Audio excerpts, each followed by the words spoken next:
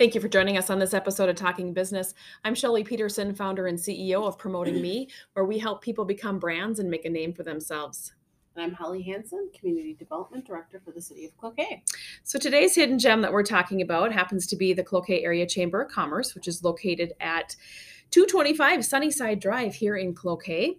And basically, trying to put the relationship back in business, right? Trying to make sure that we are coming out of COVID and learning to network again, and really being there as an advocate for business, and really navigating the 5 generations in the workforce right now. So the Cloquet Area Chamber of Commerce has been a long-standing entity here in our community and provides many opportunities for businesses, such as the chamber chat, their lunch gatherings that they do monthly, their chamber cheers.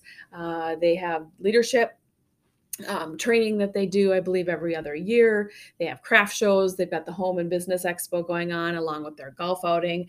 So really, it's connecting people, right? And it's connecting people, whether that is in person or whether that is virtually, and just in navigating the whole new business climate that we're in right now. Yeah, and it's been really, that is their niche, to gather people so that you get to know them, get to trust them, get to maybe like them and realize, Right. this is your community and these are relationships to lean into. And I think you and I have learned that over the years. We went to Blandon Foundation leadership Right. training with a lot of folks in this community, and the chamber is the exact same way. Is those, those relationships you learn and that you lean into in times of when you need to have important business conversations. Well, it's always easier to do business with people that trust, and like, right? Mm-hmm. And how do you know if you know, like, or trust somebody if you don't get out there and Get to know 'em, get to yeah, know right. area businesses? And I think that's one thing that I really value in coming back and moving back to Cloquet from Florida, Mm-hmm. is that ability to pick up the phone and call a business owner and say, hey, I have a customer here who needs this. Or,